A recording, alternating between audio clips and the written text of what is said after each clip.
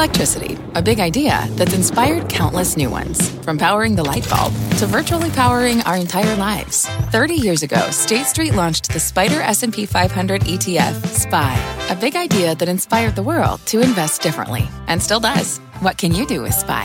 Before investing, consider the fund's investment objectives, risks, charges, and expenses. Visit ssga.com for a prospectus containing this and other information. Read it carefully before investing. SPY is subject to risks similar to those of stocks. All ETFs are subject to risk, including possible loss of principal. Alps Distributors, Inc. Distributor. Market moving insight and analysis. Join Jim Cramer, David Faber, and me, Carl Quintanilla, on the opening bell hour of CNBC Squawk on the Street.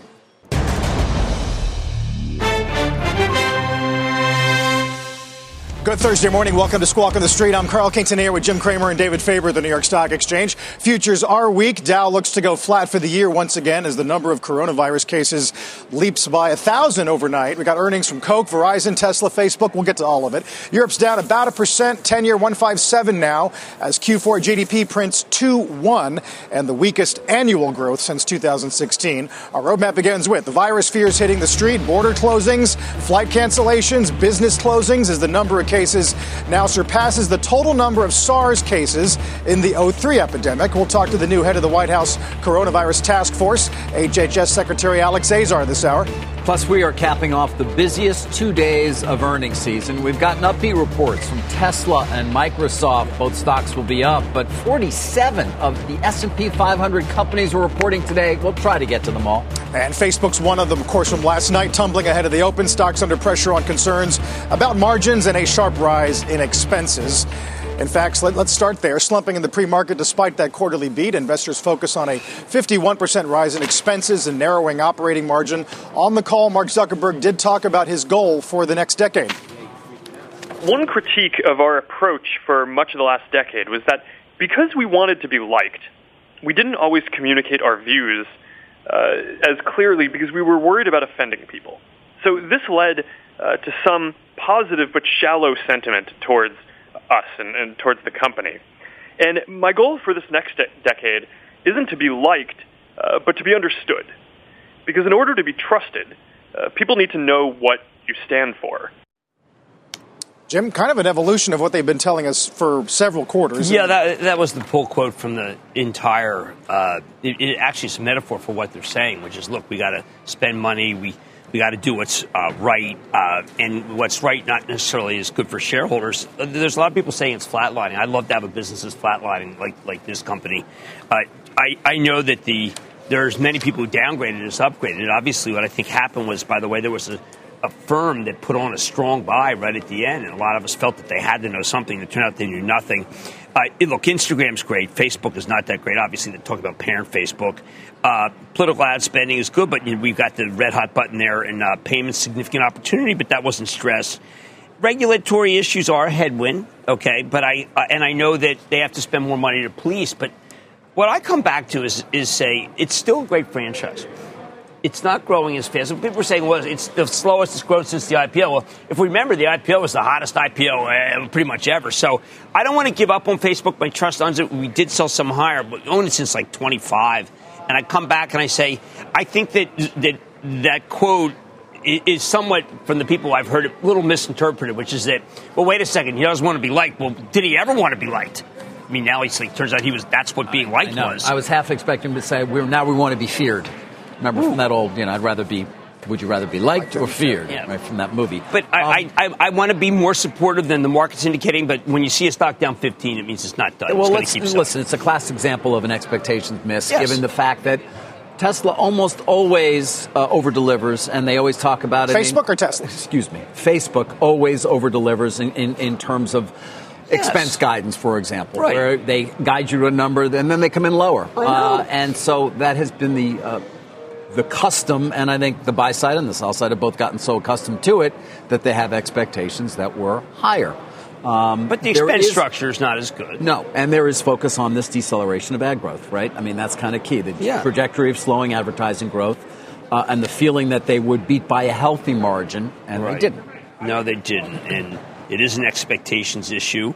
I do think, remember, they're buying back stock. They have like $50 billion in cash. They can do a lot of different things, a lot of optionality. But people are just focused on the fact that, wait a second, maybe this was a model that really was great when they didn't have to do anything, and now they have to do things and it costs them money. If Q1 revenue comes in sub 20, is that a psychological demarcation point or not? Well, Alphabet had that same kind of deceleration, and what happens is it just gets a very low multiple, gets a multiple X cash that really is nowhere But that's near what it. people are going to come back to. I talked to somebody this morning. It still trades at 20 times GAAP EPS. I know, it's going to have to go growing lower. its top line faster than that. Well, I mean, I think that there were, like I said, there's just many people who loved it as hated it today, but the overall sense was that this is not as good a quarter as they said, and that this time it's real. It's kind of like Scooby-Doo, David. Mm-hmm. This time it's real. Remember that? Zoinks. This time the monsters are real. I know that Zook probably doesn't. You're not allowed to call them that. But I do think that when he talked about that, it was like, well, wait a second. What is trusted principles? How much is that going to cost? And try to put a dollar amount on trusted principles. I don't know David's how to a podcast. do that. You can't just say nothing. Sorry. I don't know how to put a multiple on it. Okay, so there you go. And that's exactly where we are. Leave it at that. I don't know how to put a multiple on trusted It's hard to principles. imagine this is going to become a more trusted platform in the months ahead, frankly, given everything that's coming at it as we move deeper into the political. Instagram remains the single best way to get your voice out. Facebook flatline. Instagram is, remember, but they don't break out Instagram. They did this family. No, they're now the family. That was, we are family and we're cutting numbers. I mean, I didn't like that. I mean, I just think that they can't, it seems like they can't play up Instagram because it basically says, all right, the real business is a dud. And it's not. But Instagram remains, if you want to sell something, you sell it by advertising on Instagram. Tesla's the other big story, of course, surging in the pre-market, set to open at a record high on better-than-expected numbers last night. Automaker sees deliveries exceeding 500,000 this year. Elon Musk did take a turn, digging at analysts in last night's call. I do think that a lot of the retail investors actually have deeper and more accurate insights than many of the big institutional investors, and certainly better insights than many of the analysts. All right, so where are we now? Given margins, deliveries. That was fabulous. It's a great quarter. And the idea that it's fatuous to compare Ford and GM, it's demand. Like, they can make more money the more cars they put out. I wish Ford could say that. Ford can't say that. I mean, this is a great demand issue. He's right about the analysts. I mean, they're all trying to play catch up. Tony Sacconeghi, who's now become the pinata for everything other than Steve Tusa. Sorry, Steve, I didn't mean that.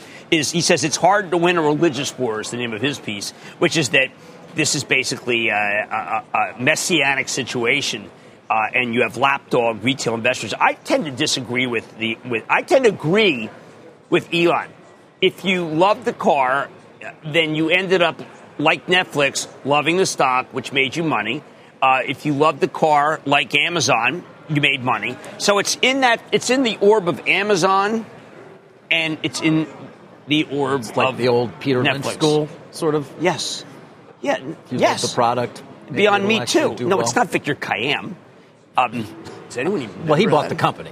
Yes. Yeah. No, I am adamant that this is one where, as he puts out new models, what he says is, I mean, this is incredible. Now, we're not allowed to mention the name of the game on Sunday because of copyright. There's a big game on Sunday. The game, that's You're right, it's going true. to see a huge number of auto ads.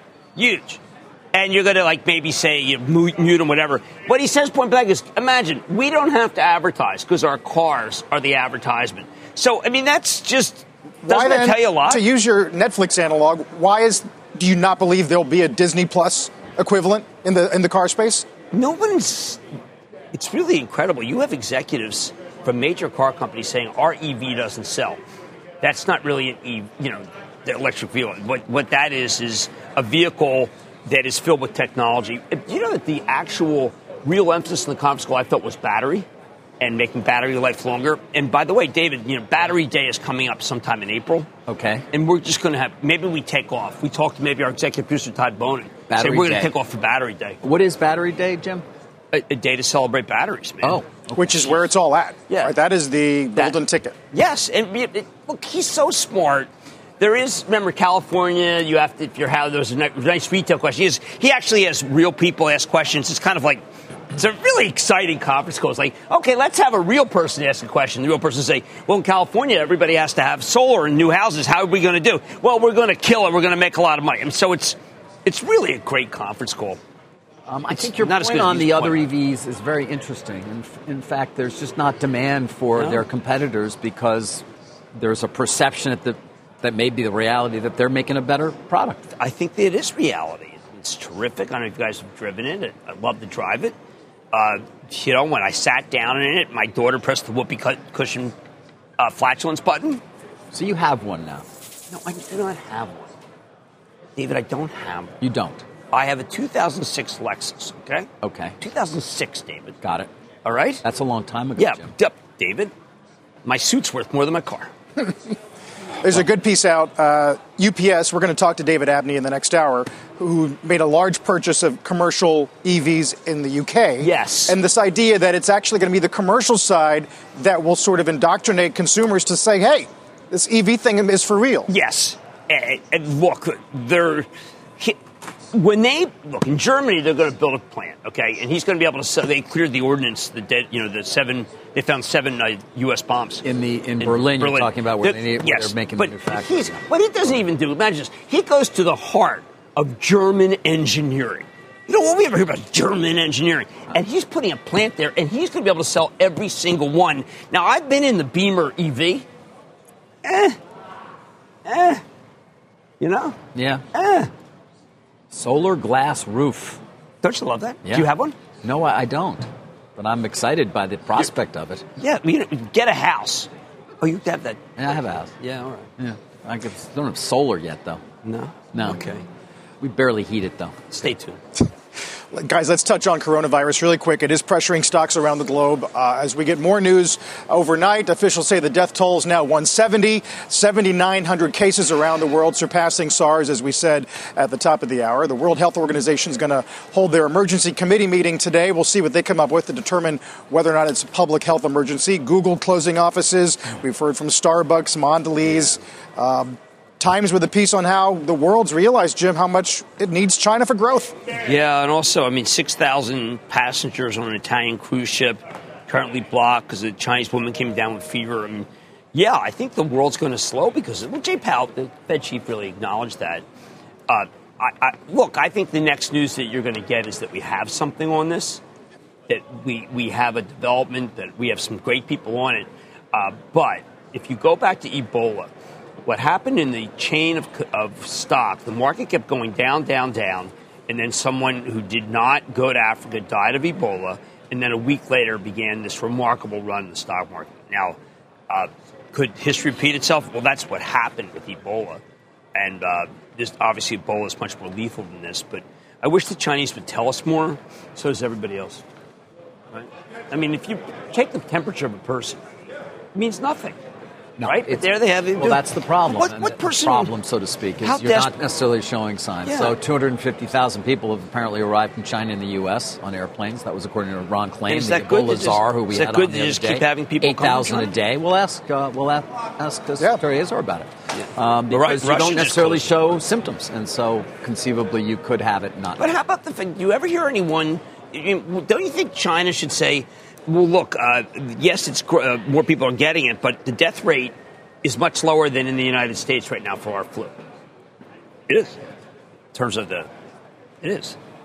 It is? Do we? Yeah. We know, right? Well, no, based on at least the numbers. People don't therefore believe the number because we know that 8,200 people have died of our flu. 150, 15 million contract, 140,000. Just some children, unfortunately, just died in flu in our country. But it doesn't. If in China we'd be playing it up big. I don't know. I don't want to overdo it. I've spoken to a number of doctors who say, please be calm, keep your hands away from your face. Works better than the mask. And then I have other doctors who said, we're all going to get it, kind of like Billy in Predator. Barricade yourself in your home. Captain Trips in the stand. I don't want to go there. Self-deport. What are you supposed to know? That was what Romney said, right? Self-deport. You transplant me off this planet. Self-isolate? Self-isolate, okay. Yeah. Well, you have no problem being self-isolate. I actually am social. Well, you do like to get out. Self-isolate. Yeah, I like to get out. I like to get out. Always with a tie on, though, so that's good. That's true. Touch your face with your tie. I'm not going to touch my face idea. at all. 2,000 times the average person touches the face, so don't touch your face. In a day? In a 24-hour period? Yeah. Try to cut that in half at least. Yeah, you're making a joke about it, huh? When we come back, as David says, the government's response to the coronavirus. We'll talk to HHS Secretary Alex Azar. We'll get Cramer's Mad Dash. We'll count down to the opening bell. We'll get to Microsoft, Coke, Verizon, DuPont, UPS, Altria, and more when we return. What's on the horizon for financial markets? At PGIM, it's a question that over 1,400 investment professionals relentlessly research in pursuit of your long-term goals. Specialized across asset classes, but united in collaboration, our teams provide global and local expertise. Our investments shape tomorrow, today.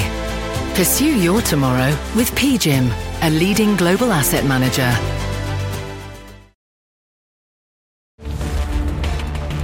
So many earnings, so little time. We've only hit Tesla and Facebook so far as the features, but Microsoft, of course, reporting after the bell yesterday, Jim. So let's hit it in the mad dash here, given it's up this morning. You know, Satya Nadella, when I interviewed him, he was saying, listen, our shareholders are going to have given us the right to go carbon negative. Well, you know what? They have the right again.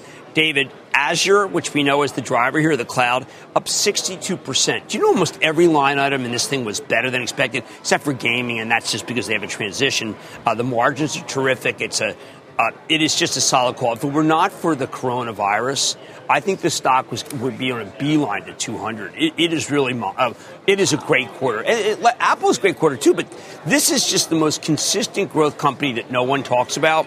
And I mean, no one talks about meaning it's not in trouble. It's not like Facebook. Right. There's nothing on this thing about suddenly, now you're going to have to start disliking me.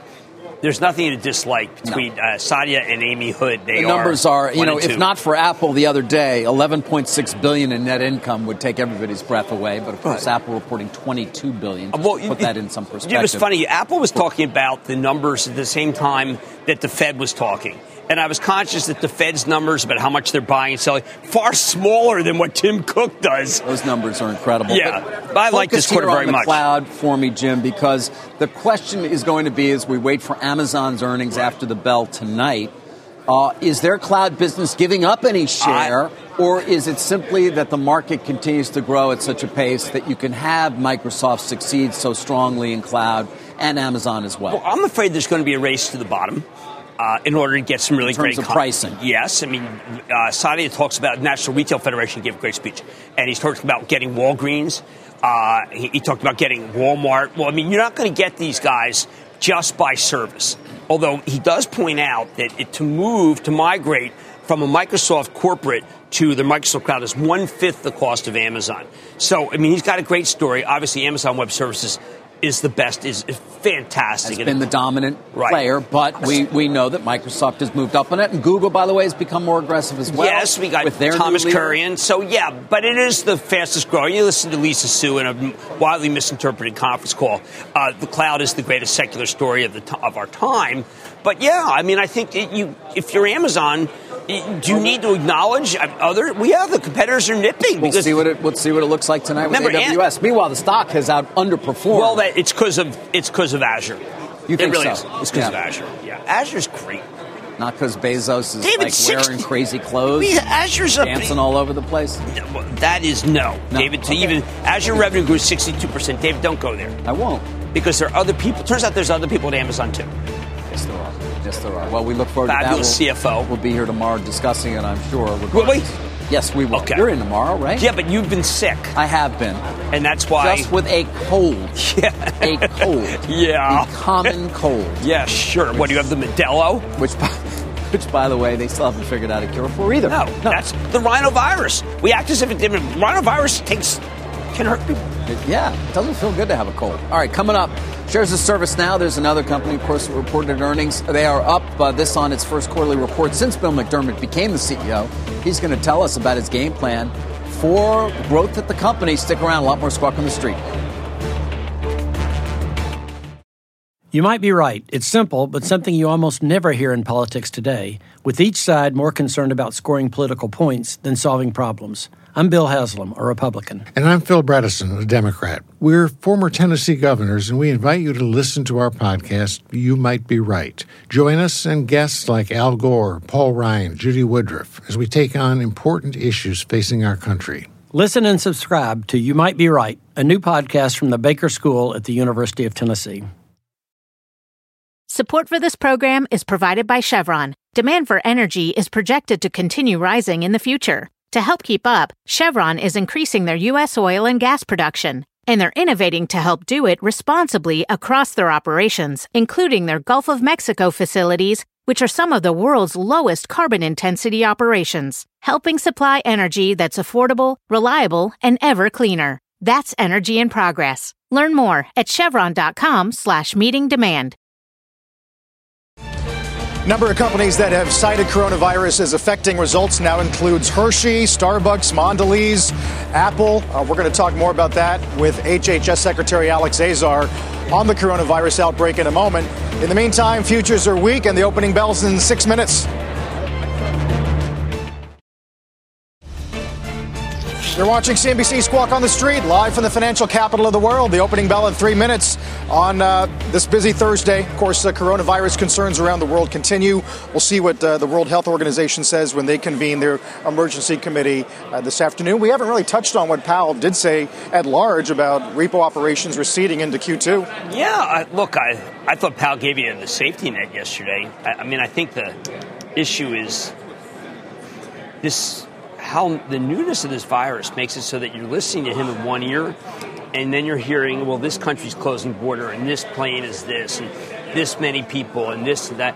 So, he's kind of a sideshow, but we got him on the right side. The market goes down. I kind of felt like, well, he's on your side, and Microsoft's on your side, Tesla's on your side, Apple's on your side. But you're going to need every single thing on your side because I think that the economy's going to slow. I think he almost understated, didn't want to scare anybody. I think the economy's going to slow because travel's really going to slow. David Zervos yesterday said it was a somber presser. You got the curve inverted again today. 10-year 155. Isn't that something? High yield spreads really didn't confirm any upside equity action yesterday. Back to a 3% mortgage. I got shown a 3% mortgage yesterday. Very good terms. I'm trying to get it at 2.8. So inflation trade's dead for now. Yes. You don't want any cyclicals. You're back to yield. Look, Ingersoll Rand, good number. Parker Hannifin, great number. But I can show you anybody. You take a classic like a DuPont, anything related to auto. It's a mixed picture. But no, I don't want to be Tesla. Anything related to auto, Look, Tesla. Autos don't sell except for autos flatline or go down a little bit and have to advertise a lot as opposed to Tesla. But no, I think that the world's slowing rather faster than China's the largest market for automobiles in the world by far. So Germany's going to slow after it's going to pick up. This is going to have an impact. And we don't know yet what the full impact is going to be. We hope it's as limited as possible. When I talked to Len Schleifer, the CEO of Generon, remember they had some people would say they stopped Ebola. I think Meg's up there today, Meg Terrell. But Len is very confident that we're going to come up with something. You don't hear that. You don't hear much talk about we're going to come up with something. And maybe that's our bad, because they do have it sequenced. They're certainly much better shape. No, I think it's just more a matter of time.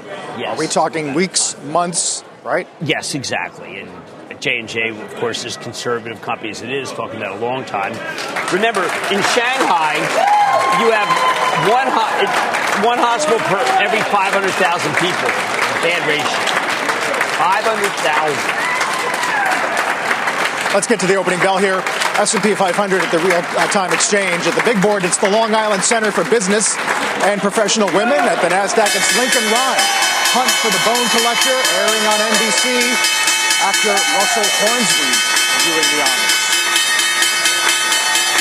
David, we got to get to this Altria Jewel valuation reset.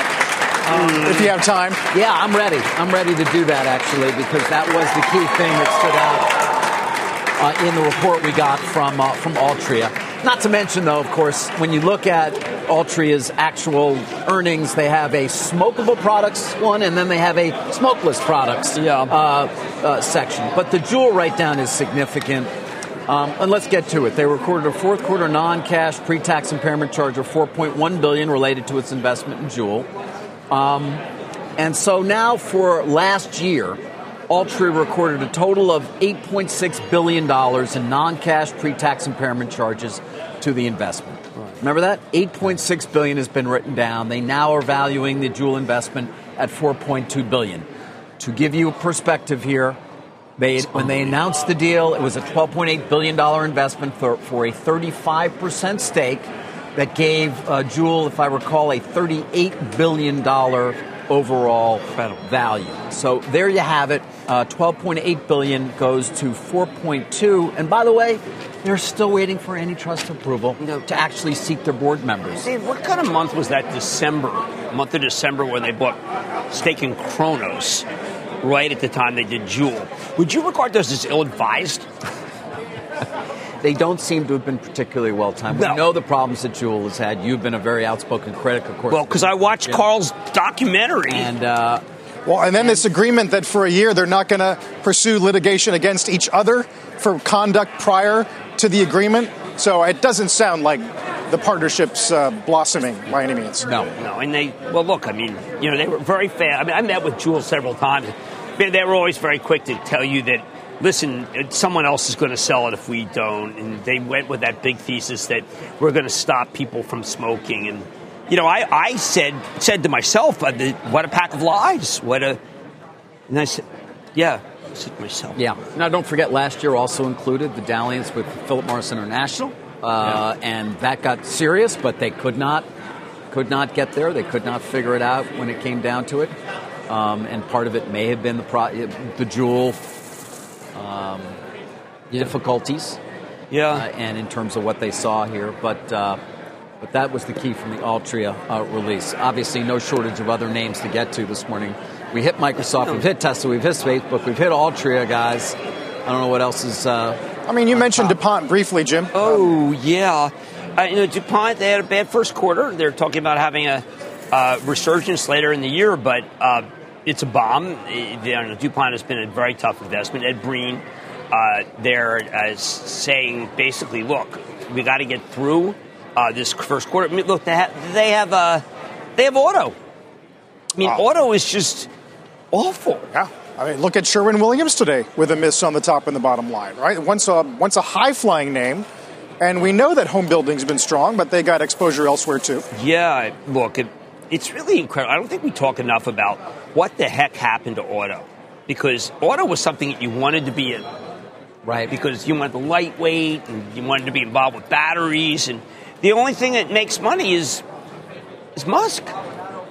And those who, in other words, those who provide to it, are not even coatings. Although Exalt is another name. But PPG has been handling it better than most. PPG is a very good company, but I do feel that you're in purgatory if you have auto. Just purgatory. I don't know how you get out of purgatory. Yeah. Guys, here's a name that I don't mention and have not mentioned very often. It reported earnings as well, and I think it's worthy of a little attention. It's Blackstone. Oh. The largest alternative asset manager out there, reporting numbers this morning. The conference call is going on right now. Blackstone stock doubled last year, if you hadn't noticed. Take a look at that. Stephanie Link called him the whole thing. Did she? Yeah, on Scott's show. Stock was at 35. So it's going to double. The move, they're not there yet, but the consideration of C Corp, right, I believe. Right. They added $134 billion in assets last year. They're incredible. Percentage-wise, consider that when they have $571 billion overall, that's where they ended the year. So up 21% in a year, $134 billion of capital inflows. And I said this the other day, kiddingly, everybody wants to be in private equity. Now, obviously, so to speak, they're a lot more than just private equity, given how important real estate is for this company. And, of course, it is run by John Gray, the man who built the real estate business with some deals for a while there that, remember the Hilton deal? For a while it wasn't looking great. It ended up fine, and so many of the others. But they have just had an extraordinarily good run as a stock and overall. And by the way, if you're an employee at that company, you're an employee at Blackstone, do you know how many billionaires they've created amongst their employee base, not just from owning the stock, but also from investing in the funds, which I would always argue, and John Gray would join us at Delivering Alpha, your funds perform extraordinarily well, your stock doesn't. And then supposed to be jealous is what he's saying here. Suddenly it did. I'm very jealous. You want me to say that? Is that what you want me to say? They created an enormous amount of incredible wealth. And they funny give it because Jonathan Gray, by the way, is one of the most charitable guys I know. I want to say that. Who is? Jonathan Gray. Oh, yeah, absolutely. I think it's always important to point that out. There's guys, especially in the era of Elizabeth Warren, where every billionaire is created equally bad. No. And finally, everybody wants to be a Blackstone. So yesterday, during their presentation, Goldman Sachs sort of tried to point to this idea of we've got a Blackstone hidden inside us in asset management. Mr. O'Neill took the stage. Take a look at this. One of their charts of so many that they had. But there it is. We're one of the top 5 alternative asset managers, $320 billion, with credit, hedge funds, real estate. Oh, yeah, we're a mini Blackstone. We're not getting credit for it. When I got out of school, all you wanted to do was work at Goldman. Now, when you talk to younger people, they got the interview at Blackstone. You got an interview at Blackstone. Can you get an interview at Blackstone? They still really want to work at Goldman, and then after, no, they don't. Yes, they do. Do they really? After 3 years, they want to leave to go to Blackstone. So David Solomon's a training ground? That's the problem. He's just a training ground? Yeah, that's. He's just a way station. And/or they want to go to Apollo or KKR. By the way, almost all of which have had extraordinary runs in the market over the last year or so. The C Corp thing really caught on. Do they want to go to Facebook anymore? Different kind of brain. I hear not as much. That is the millennials. It's not Salesforce. Not into it. Yeah, I think so. Yeah, when you get a resume these days, it's fluent in Salesforce. What is it? Fluent in Salesforce. What is that? Give me a translator. What is that? Can I do Google Translation?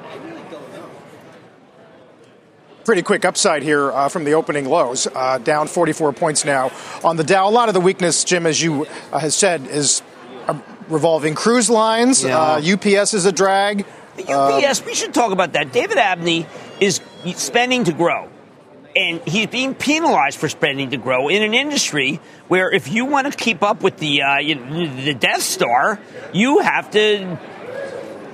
He has relationships with everybody, David Abney. He's working small, medium-sized businesses. Death Star is Amazon, by the way. You're quoting John Malone from a couple of years from back. Your interview That we did. It was a great interview. But it was. I just think United Parcel is really being penalized for being forward-thinking. I think people just say, you know what, there's no end to the spending if you're in this business. And I think that he should get more credit, but the stock's going to settle down because people say, oh, come on. It's just never ending. It's just... with FedEx, United Parcel, it's just a bad business is what people think. And I think one day it'll be a good business. I mean, it's not like Mondelez in the candy business. See that, Mondelez? Yeah. I want to see if John Ledger direct messaged me. God, I've been whenever following Verizon or AT&T No, I've been following you in direct message with him. We get direct message from John. Let me see what he said. I've been getting better ones than you. He tells us that he isn't telling everybody in terms of, look how bad it's not. It's inside information. It's just like... He thinks these companies are idiots. But I mention it because Verizon reported numbers. Yesterday, AT&T ended up being down fairly sharply, in part, I guess, on the 945,000 subs they lost in video, even though it was less than had been lost previously. Weren't you surprised at how it went? I was surprised it went down so much. Yeah, AT&T yesterday is down again today, AT&T, by the way. But Verizon also down, $1.23 in earnings per share. Excluding special, operating revenue growth 1.4% over the fourth quarter of last year.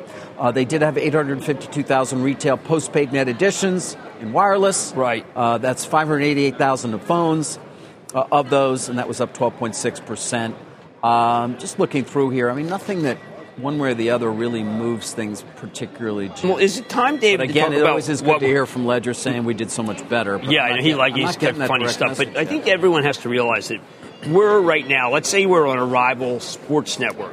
There are 42 games ending today, and we are trying our best to present who was the biggest point scorer and what happened. And I find often it's woeful. I mean, I talked to a lot of companies ahead of time, and I got a good beat, say, on Coca-Cola. I think it's great, but by the time I finish Coca-Cola, it's time for UPS. Yeah. UPS then it's DuPont. And, you get up at 3:30 a.m. and your wife says, or your spouse or whatever says, "Are you out of your mind?" You say, "No. I mean, this is what you have to do, right, David?" It's like you college, touch your face again, damn it. You want to cover the LSU score, but also the Montana State score. Yeah. And the MAC conference, David. Stop it. My nose. On the podcast, I'm telling you, I didn't mean to curse, but you just touch your face constantly. Will you stop bothering me, please, about it? I'm going to start touching your face. Just You're not going to like that. If you touch my face, I'm going to wipe you with a Clorox wipe. Let's mention Southwest Airlines really quick, moving lower this morning. According to a draft government report seen by the Journal, the airline flew 17 million passengers on planes with unconfirmed maintenance records over a 2-year period. Transportation Department reportedly calls out the FAA, characterizing its oversight of Southwest as lax, ineffective, and inconsistent. A spokeswoman says the draft report includes unsubstantiated references to Southwest safety culture. Gary Kelly did talk to us about that culture last week. We've established a lot of trust with our customers over near 50 years, and we're certainly not going to squander that now. I just know Southwest Airlines. I know our pilots. We hire very experienced pilots. On average, they have 6,000 hours of experience before we even hire them. So they are expert on the 737. It is the only airplane that we fly. We're the gold standard when it comes to hiring, our flight crews, our training, our procedures, all of that. I never want to be lax when you talk about safety, right. But this is an issue that has come up at Southwest a couple of times in the past year. Yeah, geez, I think Gary Kelly's such a straight shooter, and when you hear 6,000 hours, I mean, some of the pilots overseas are 1/10 of that. And the allegations in terms of them being the FAA being a little too cozy with them. In terms Why of are they being picked on? Specific to Do you think they're being picked on, or do you think I have no idea. I would love. I'm sure Mr. Kelly. Let's get Gary back comes on to address. Let's get Gary back on tomorrow morning. Let's get Gary back on. My guess is that he would be willing to do it here. Right. Gary, I know you watch the show. A wing strike, I think, in Rhode Island, where it wasn't reported as it should have been. A number of different safety issues as well. It's an Stock's interesting up read for in the Wall Street year, Journal. and I would fly Southwest ahead of pretty much everybody because of the pilots. I don't know. We got to hear from him. It's kind of Job-like time for him. Yeah. Really quick, Jim, chips are enjoying a nice morning. Lam Research, AMAT, Qorvo. We got Western Dig tonight. Well, Qorvo had tremendous demand. Obviously, that's Apple. Lam Research, Travel Trust owns it. Ever since Timothy Archer took over from Martin Anstis, Timothy Archer was from the Novellus side. He'd been buying back. He bought a huge amount of stock back and said, listen, this is the low of the cycle. Everyone kind of laughed at him. But you know what? It was. They've got demand keep going up for both DRAM, for NAND. They're an amazing company, fantastic balance sheet. Qorvo, by the way, told you at 60 that things were much better, and people weren't listening. So Xilinx is the outlier here. Xilinx is too linked to certain contracts, base station contracts that aren't that good. They were the one who was ahead. People thought they were the 5G play. I'd rather buy Skyworks if you want 5G play. Even down here, Qorvo's not. I don't want to cast aspersions on it, but Skyworks has a great reputation with Apple. Stock reported on a day when people didn't like the semis. I think that it should be back. It should go back up. Guys, finally, just to recap the very top of our show, Tesla, of course, is by far the most significant gainer, 10% gain. That stock is up 52% this month. What a horse. First month has not ended. $115 billion market value for Tesla. And you could have bet that he's going to get that payday now if it stays. He deserves it. So do those guys apply. Everybody deserves it. Can't wait for the Democratic primary. See how little these guys have when they're done. Okay. Well, Iowa's Monday. Yeah, a little Schadenfreude. Iowa's close. It's called Schadenfreude. All right? It's going to happen. Just like Lenin, my great-great-grandfather. Okay, shares of ServiceNow are on fire and fuego, delivering an earnings beat, offering stronger guidance, and a lot of it happens to be with this brand new CEO who was so complimentary of all the previous CEOs because that's the way he works it. Joining us now, ServiceNow's new CEO, Bill McDermott. By the way, took the helm in November. We all know him from SAP. We also know him because he is a great guy, universally loved. I wish I had one. Universally loved. Yes. So I'm going to go right there, Bill. How much of when you say that the phone is ringing off the hook, I'm going to ask you to be immodest for a second. How much of this new business is your Rolodex? I give the ServiceNow team all the credit, Jim. I mean, it is an amazing company with an unreal culture. And as you know, digital transformation is the opportunity of our time. So the confluence of the market opportunity, the culture of this company, and the passion for our customers all came together at once. Well, I've got to tell you, you talked a lot about HR and customer service management. Yeah. These are very important silos. You do have, let's not let me say it. You've got an amazing Rolodex. Can you blow those out? I know that so far you got 1,000 customers in customer service management. There's obviously, you had $1 million deal, but couldn't you turn these into just the new service now? Yeah, I mean, Jim, this is amazing. The opportunity in front of us is really gigantic. The TAM, I estimate, somewhere around $400 billion. Today, what you have in these enterprises is a hornet's nest of complexity. And what we do is compose workflows that design beautiful experiences. And those experiences can include giving your customer an amazing experience, having your employees highly engaged, and of course, as you talk about often, true step function productivity improvement through digital transformation. It's not about doing work a little bit better or a little bit different. It's about rethinking the work itself. And these systems of record in the enterprise that have taken 50 years to build have actually created a lot of complexity. So what we do is compose workflows that make work better for people. It gives them a consumer-grade experience in the enterprise. It helps them achieve their mission. A couple of clicks and they're done. And that's what it's all about. Simple, speed, and dynamite execution. That's how companies win. There's a great moment in the call, by the way, where you say that 75,000 people in an agency, 75 different systems, they bring you in and you're pretty much loved. Can you put in perspective a 97% renewal rate versus where you worked at an unbelievably good firm, SAP? Yeah, this company has the leading customer loyalty in the industry. Our customers love our products. And that's what's truly amazing about ServiceNow, the engineering pride in this company, the excellence in delivering products that customers truly love is like no place else I've seen. The example that you give, Jim, is a 75,000-person organization with 75 different systems essentially designed to do the same thing.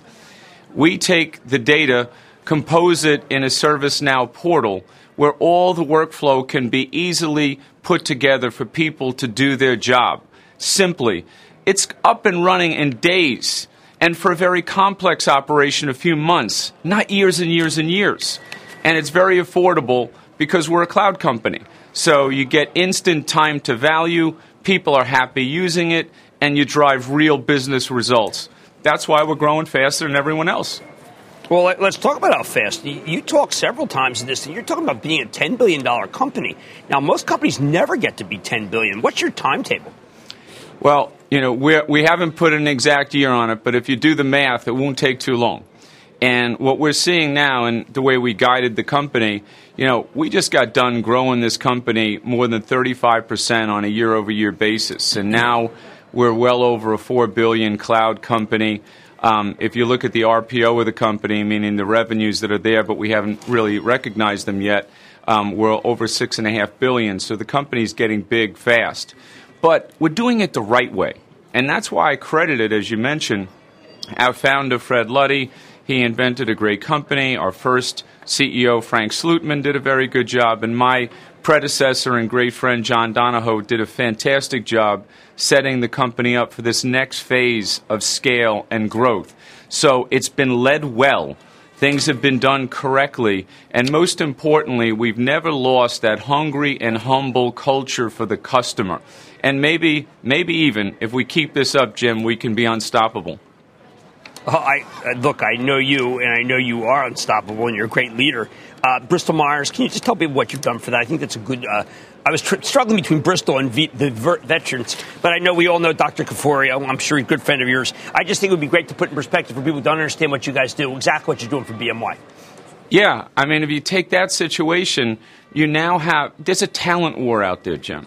So when you onboard employees, you want to take the complete life cycle of the employee, everything about their experience in coming into the company, and making it simple.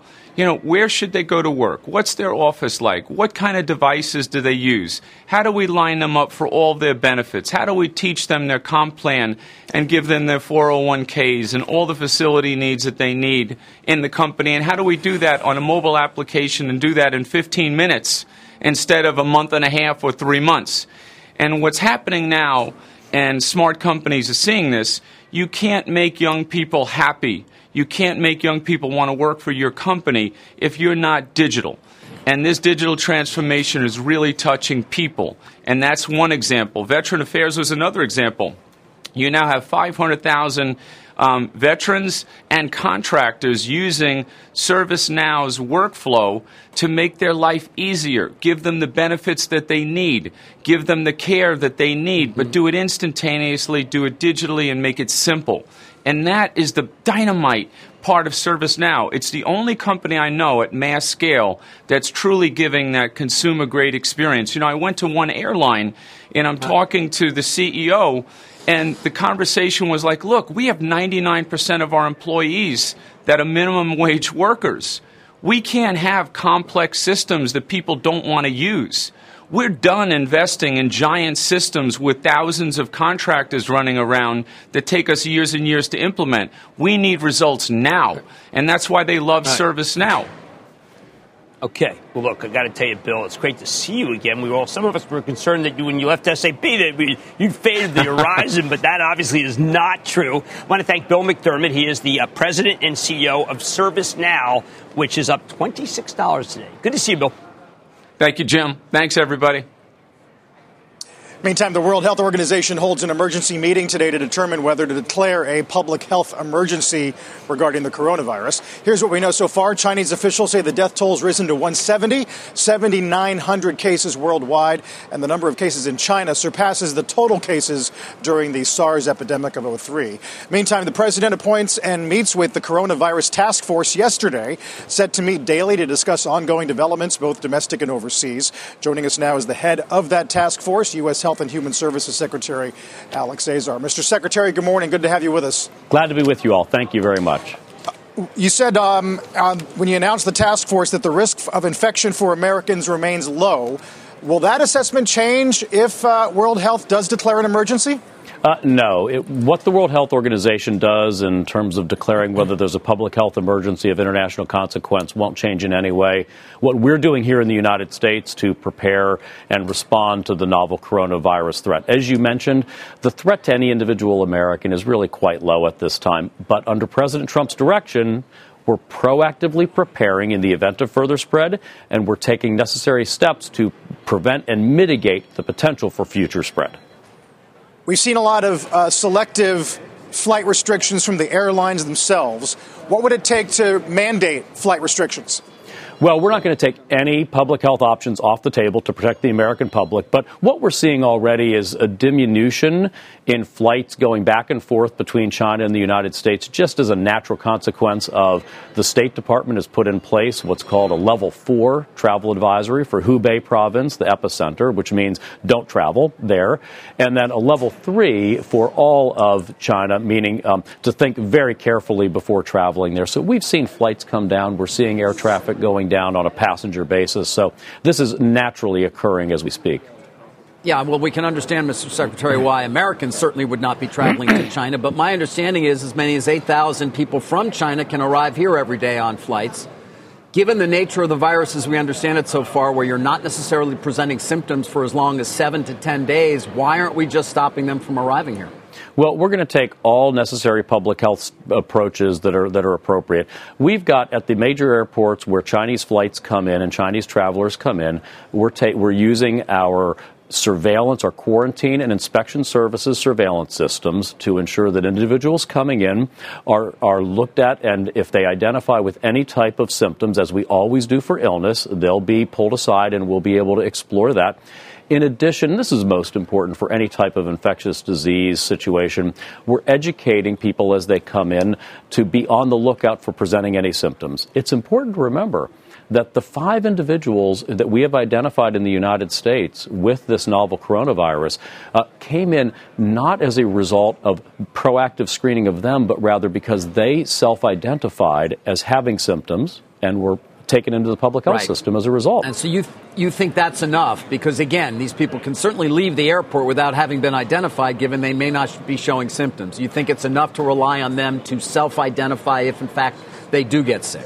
What we do is a multi-layered approach. So we do border screenings and surveillance. But the most important part of what we do, why America has the best public health system in the world, is we do the basic blocking and tackling of public health, which is we've educated and alerted from the outset our healthcare providers to be on the alert for symptoms and risk factors.